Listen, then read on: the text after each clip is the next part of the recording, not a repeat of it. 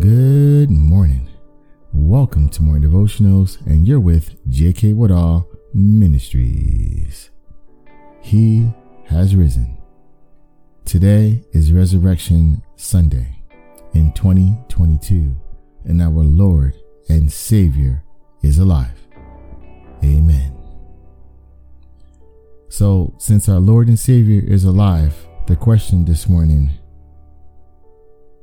do you see Jesus walking with you? Get your Bibles this morning. Let's turn to Luke 24, and we're going to start reading at verse 13. And this morning, I'm reading out of the New International Version. Now, that day, two of them were going to a village called Emmaus, about 7 miles from Jerusalem. They were talking with each other about everything that had happened. As they talked and discussed these things with each other, Jesus himself came up and walked along with them, but they were kept from recognizing him. Amen. Jesus came up and walked with them. Our Savior, Jesus Christ, is alive, and he's walking with those apostles, and he's walking with us today. Do you see him? Can you feel the presence of the Almighty walking with you, because he's alive and he's never left our side? Let's pray this morning. Heavenly Father, King of Kings, King of Glory, we thank you and we bless you this morning.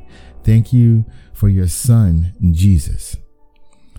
He took all the stripes, he took all the sting out of death on the cross. He went into the tomb, and on the third day he rose and is alive forevermore. And we thank you, Father, for the blood of Jesus has cleansed your children. And because he's alive, he gives us life, everlasting life. And we thank you, Father, for all that you have done for us in advance, sending your Son, blessing us in advance as he's walking with us today. Continue to bless your children everywhere they go, Father. Continue to strengthen, uplift your children every single moment. And Father, allow your children to feel the presence of you as you continue to walk with us each and every day. These and all things we ask for in the powerful name of Jesus. Amen and amen. Do you see Jesus walking with you? Do you feel the presence of the Almighty? He's much alive and he's still here. Call on his name and he shall answer. Stay blessed, stay safe. Above all, know that God loves you.